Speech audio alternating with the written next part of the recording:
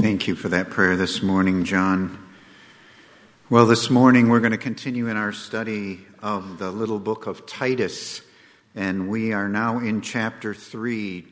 Titus chapter 3 and verses 1 through 7 will be the passage of Scripture, the text that we will look at this morning. Titus chapter 3, verses 1 through 7. If you're here this morning and you don't have a Bible, there should be Bibles underneath the chairs in front of you. And if you don't own a Bible, we encourage you to take that Bible as a gift from us. We would love for you to have it. If you're watching by live stream this morning, I think you'll easily be able to follow along with the verses on the screen. Well, back on Memorial Day weekend, we looked at that grand statement on salvation in the book of Titus. Titus chapter 2, verses 11 through 14. The passage that I have encouraged all of us to try to memorize by the end of this summer. Titus chapter 2, verses 11 through 14. And it says, "For the grace of God has appeared, bringing salvation for all people, training us to renounce ungodliness and worldly passions, and to live self-controlled, upright, and godly lives in the present age, waiting for our blessed hope, the appearing of the glory of our great God and Savior, Jesus Christ, who gave himself for us to redeem us from all lawlessness and to purify for himself a people for his own possession, who are zealous for good works." And then on June 11th, we looked for our communion time, just at verse 15, where Paul says to Titus, "Declare these things. Declare the greatness of our salvation." And it was at that time that I challenged all of us with the thought that nothing in life is more important than our salvation. And I encouraged all of us to look at our own hearts, our own lives, and to make sure that we have had a genuine conversion experience, a time in our life where we have repented of our sin and received Jesus Christ as our Lord and Savior. Titus, declare these things. Declare that there is nothing more important than our salvation. Well, it is directly from that we come to chapter 3 and verses 1 through 7. And so Paul, writing to Titus and to the churches in the islands of Crete, says, remind them. Remind the truly converted. Remind those who are genuinely born again. Remind them to be submissive to rulers and authorities, to be obedient, to be ready for every good work, to speak evil of no one, to avoid quarreling, to be gentle, and to show perfect courtesy toward all people. For we ourselves were once foolish, disobedient, led astray, slaves to various passions and pleasures, passing our days in malice and envy, hated by others and hating one another.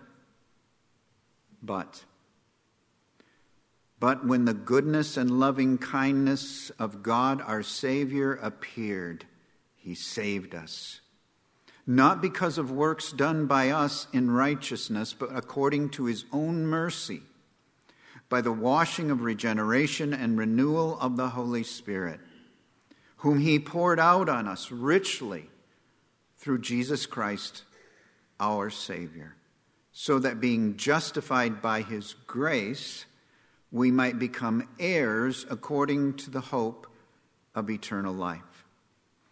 Well, our first point this morning is remind and remember. The Apostle Paul tells Titus to remind the church's people that they are to be like Christ in all earthly relationships. In all of our earthly relationships, none excluded. we are to try and be, or we are to seek and to be as Christ-like as we possibly can.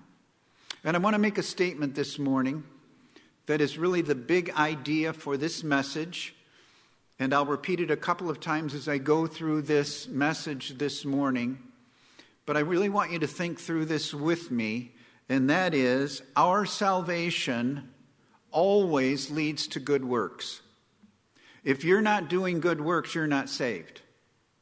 Okay, our salvation always leads to good works, and our good works always remind us of our salvation. Because without our salvation, we can't do any good works. Those good works are not from us in essence, but from our salvation in Christ through the resurrected and living Christ living in us. So our salvation will lead to good works, and our good works will always remind us of our salvation. So Paul says to Titus, for all those believers, those genuinely converted among you, remind them. Remind them to be submissive to rulers and authorities. This is a familiar thought in the New Testament. For example, we see this in Romans chapter 13. We see this in 1 Peter chapter 2, where we are told to be submissive to kings, to governors, to all of those who are in authority over us. And it means what it says, that in every way that we possibly can, every Christian is to seek to be the best citizen of their country that they can possibly be. You should want to be one of the best citizens of the United States and its government that you can possibly be. I loved what John MacArthur had in his commentary on Titus.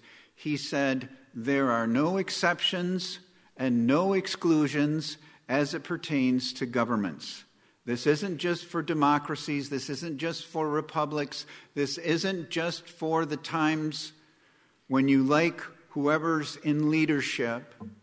But this is for every Christian in every nation, whatever their government may be. The only exception to that is when the government would ask you to disobey something clearly taught in Scripture. So we know from Acts 4 that we must obey God rather than men. But unless the government is asking you to directly disobey Scripture, in every other area you are to be obedient and submissive in every way that you possibly can.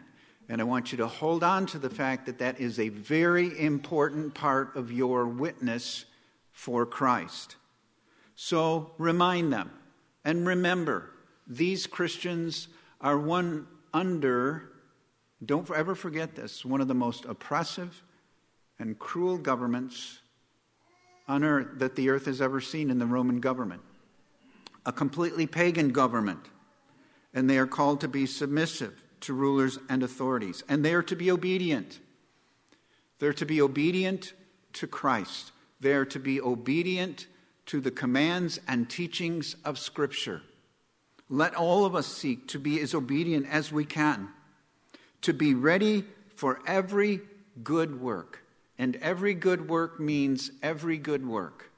You know, as I read through some of these descriptions, and I refer to multiple commentaries as I prepare my sermons each week, sometimes it's just good to take it at what it says. I mean, I can try to define the intricacies of it, but be ready for every good work. Every possible good work that you can be involved in that good work. Verse 2, to speak evil of no one. I'm not sure I need to say anything more. Speak evil of no one. I like what one writer said. He said, when you think of those government officials that you don't like, that you vehemently disagree with, it is okay to be critical or in disagreement with their policies and laws, but do not criticize them as people. Now, I know that's probably stepping on some toes this morning, but disagree with policies, disagree with laws, but don't speak evil of people. It's part of your witness. Avoid quarreling. There's a place for legitimate, rational discussion and debate, but don't be a person who's known to quarrel about everything, every little thing. Be gentle. In everything you do, be gentle. And then it says, and I think the English Standard Version has an excellent translation here, show perfect courtesy toward all people. Show perfect courtesy toward all people. You know what we like to tell our young children, our sons and daughters? Say please, say thank you, always be nice to people. Well, I say that to you. Always say please, always say thank you, always be gracious, always be kind, always be good to people. Paul says, show perfect courtesy toward all people. You see, your exemplary, Christ-like life is a prerequisite for all evangelism. If you're not living for Christ, if you're not living like Christ, why should they want to come to your Savior? Okay, if you're not living for Christ and you're not living like Christ, and they don't see you as being different because of your relationship with Christ, why would they want the Savior that you're sharing with them? Important theme in the New Testament. We think of 1 Peter 3:15. But in your hearts, honor Christ the Lord as holy, always being prepared to make a defense to anyone who asks you for a reason for the hope that is in you.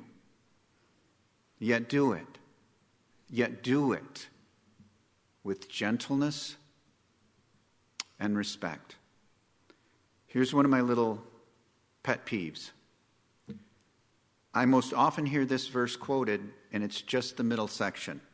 Always be prepared to give an answer for the hope that lies within you, to give a defense to anyone who asks you for a reason for the hope that is in you. We need to be good at Christian apologetics. We need to be ready to defend our faith, and that is true.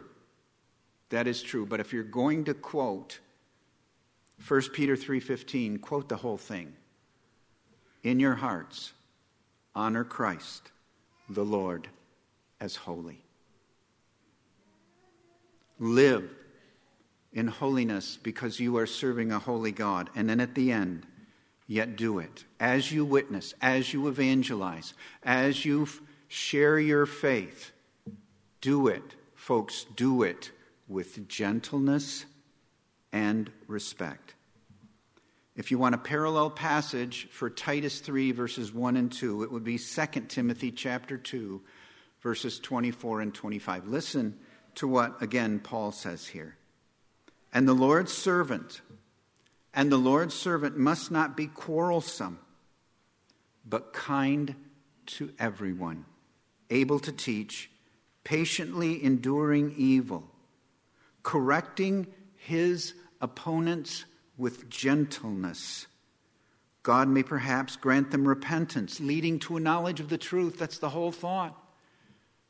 Do it in such a way that they will want to come to the Savior, that they will open their hearts to the work of the Holy Spirit, or that God will open their hearts to the work of the Holy Spirit in their lives. Don't be quarrelsome, patiently enduring evil, correcting your opponents with gentleness. So remind them to be like Christ in everything that they do. And then he says, remember who you were before you came to know Christ as your Savior.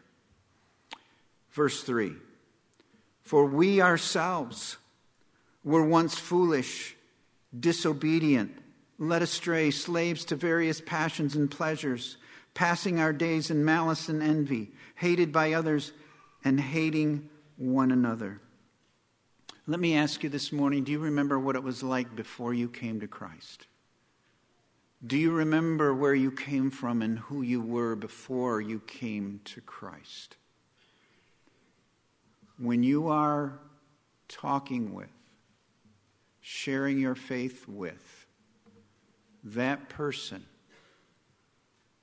who opposes you, who's living a very sinful life, remember, they are where you used to be. Remember, they are where you used to be. Have compassion.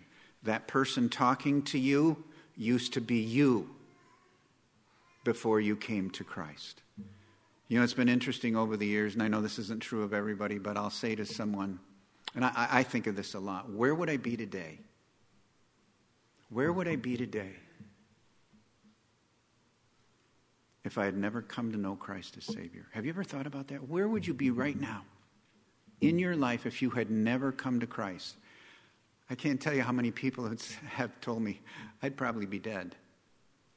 I'd have probably self-destructed. Don't forget who you are. I mean, who you were. That gives you compassion for those with whom you share your faith. You were once foolish, Paul says. Foolish, you had no knowledge of God. You were disobedient. You didn't care about the Word of God or the teachings of Christ. You were led astray.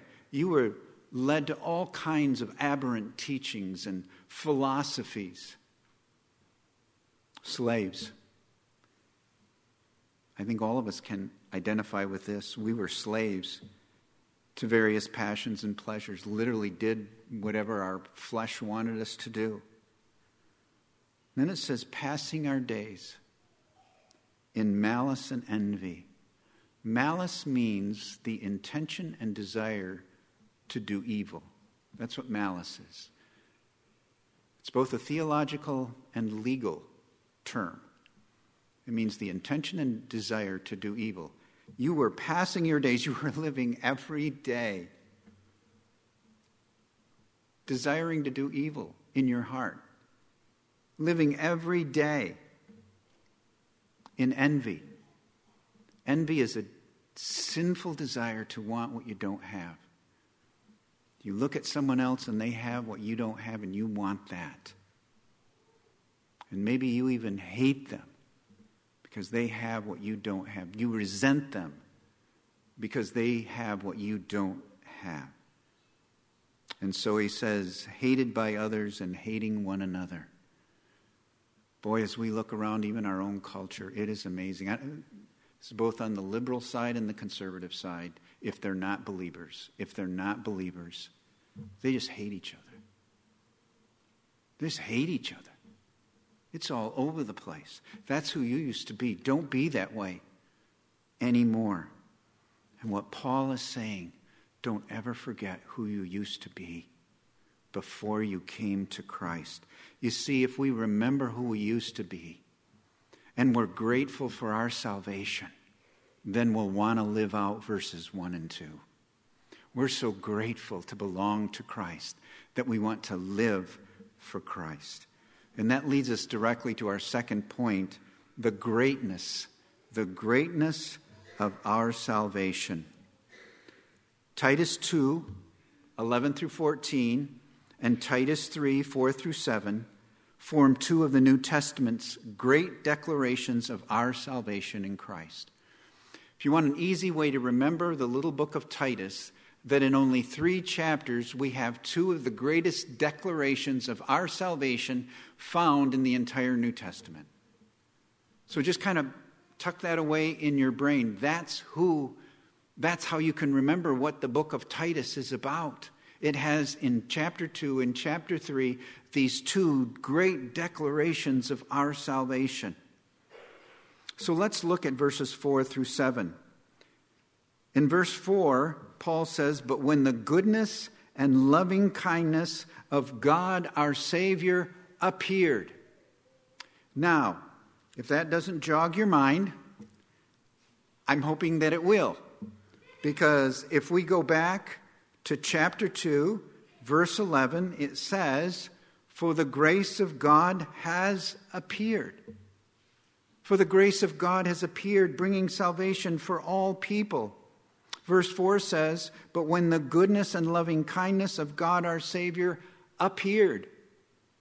It is a direct reference to the coming into the world of Jesus Christ, to live a perfectly obedient life before God, and then to give his life as a substitutionary sacrifice, a perfect sacrifice for our sins, and then to be raised victoriously from the grave, completely accomplishing our salvation. Oh, the goodness and loving kindness of God, that he would bring us salvation in Christ, save us when we couldn't save ourselves. But here's who you used to be. Here's who you used to be: foolish, disobedient, led astray, slaves to passions and pleasures, living all your days in malice and envy, hated by others and hating one another. But when the goodness and loving kindness of God our Savior appeared, Jesus came into the world, our Savior. And we say, praise the Lord, hallelujah. Jesus came, and he came for one purpose, and that is to save us from our sins. And so in verse 5 it says, he saved us. I love that. But when the goodness and loving kindness of God our Savior appeared, when Jesus came into the world, he provided salvation for us. He saved us. He saved those who place their faith and trust in him as Savior and Lord. And then it says, he saved us not because of works done by us in righteousness. This little phrase is one of the great phrases in all of the Bible on the fact that you cannot save yourself. There is nothing you can do to save yourself. There is no good work. There is no good intention. There is no set of things that you could possibly do to save yourself. There is nothing. He saved us not because of works done by us in righteousness. Apart from Christ, you have no righteousness. You couldn't possibly save yourself. And yet, apart from biblical Christianity, every other religion in the entire world is a works-based righteousness. But the Bible says he saved us not because of works done by us in righteousness. But, it says, here's how he saved us: according to his mercy. He saved us according to his mercy. You know, we think of Ephesians 2, 8, and 9. For by grace you have been saved through faith, and this not your own doing. It is the gift of God, not as a result of works, so that no one may boast. There's a reason that those two verses are two of the favorites of almost all Christians. For by grace you have been saved through faith, not of your own doing. It's the gift of God, not as a result of works, so that no one may boast. He saved us by his mercy. So, we're going to see, we see in Ephesians 2, 8, and 9, we're going to see in verse 7, he saved us by his grace. What's the difference between grace and mercy? He saved us by his mercy and he saved us by his grace. Well, really, the two words are actually very similar to one another. They're just slightly different. And I jotted down some notes just to help you know the difference between grace and mercy. Grace really refers to our standing before God, our position before God. We have been declared righteous in Christ. We have been given the righteousness of Christ. That's grace. Mercy refers to the fact that God had pity on us. He looked at us in our self-absorbed, self-reliant, self-destructive state, and he had pity on us. He had pity on us because there was nothing we could do to save ourselves. So I jotted down some notes. Grace refers to our guilt before God. By grace, our guilt has been removed in Christ. Mercy relates to our affliction, our helplessness in our sinful state. Grace relates to the state of the sinner before God the judge. Mercy relates to the state of the sinner in his sin. Grace judicially forgives the sinner of his sin.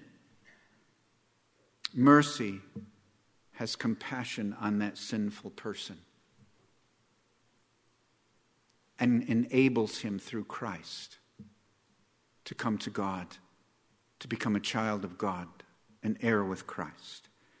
Now, I just shared that with you. If you never remember exactly the difference between grace and mercy, you know what? It's okay.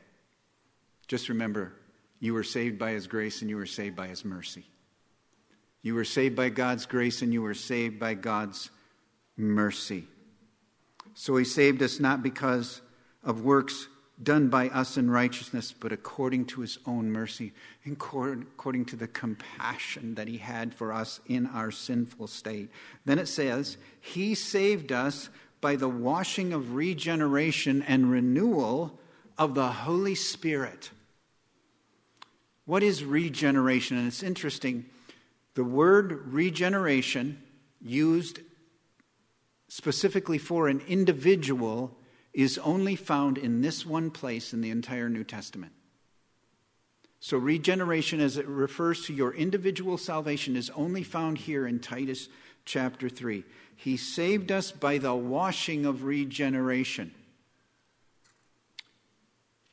The late Dutch-born theologian Louis Berkhoff, I think, has one of the best definitions of regeneration. He says that regeneration is the implantation of God, of the Holy Spirit in your life, implanting the Holy Spirit in your life, thereby applying the complete work of Christ for salvation to you. And by the Holy Spirit being implanted in you, you become holy. Okay? So, this is John chapter 14. We went over this in the Gospel of John. When the Helper comes, the Spirit of truth comes.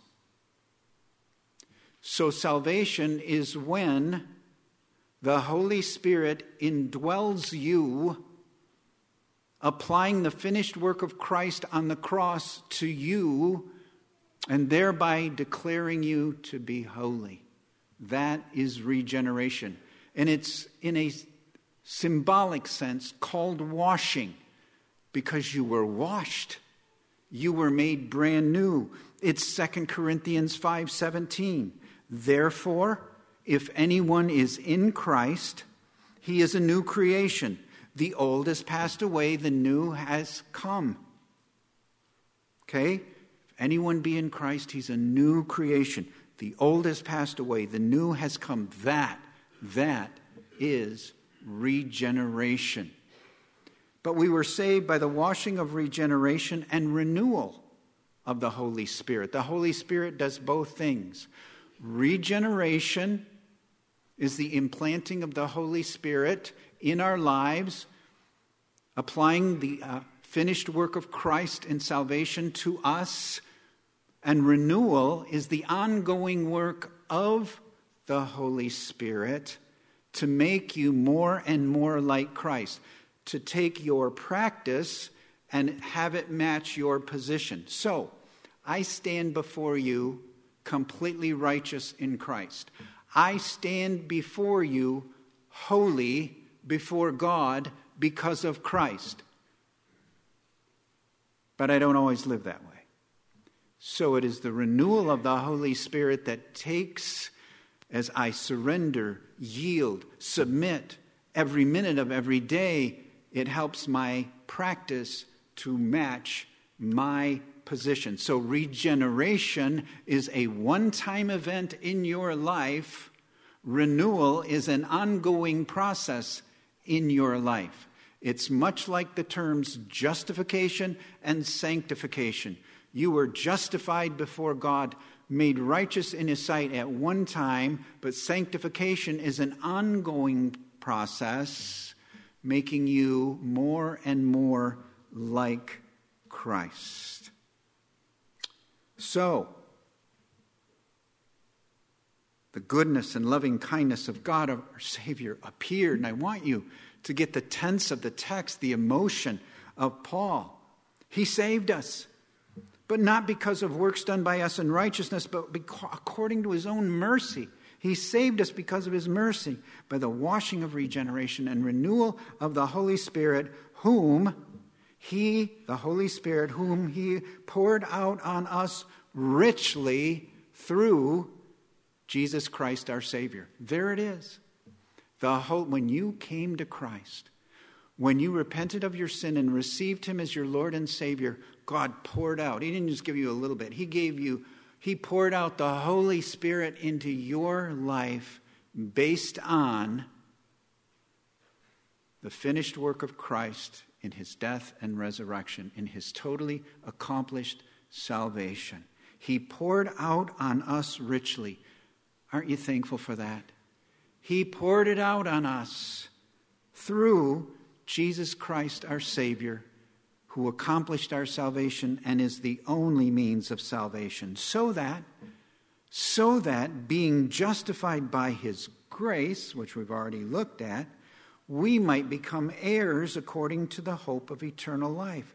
So that being given a right standing before God by His grace, we have become heirs, inheritors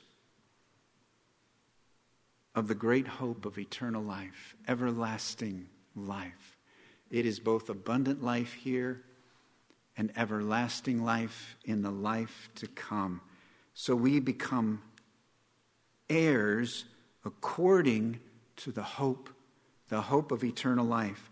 And that reminds us of chapter 2, verse 13. What are we waiting for? We're waiting for our blessed hope.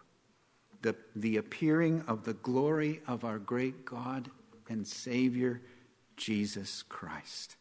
It says it all. What a great salvation we have.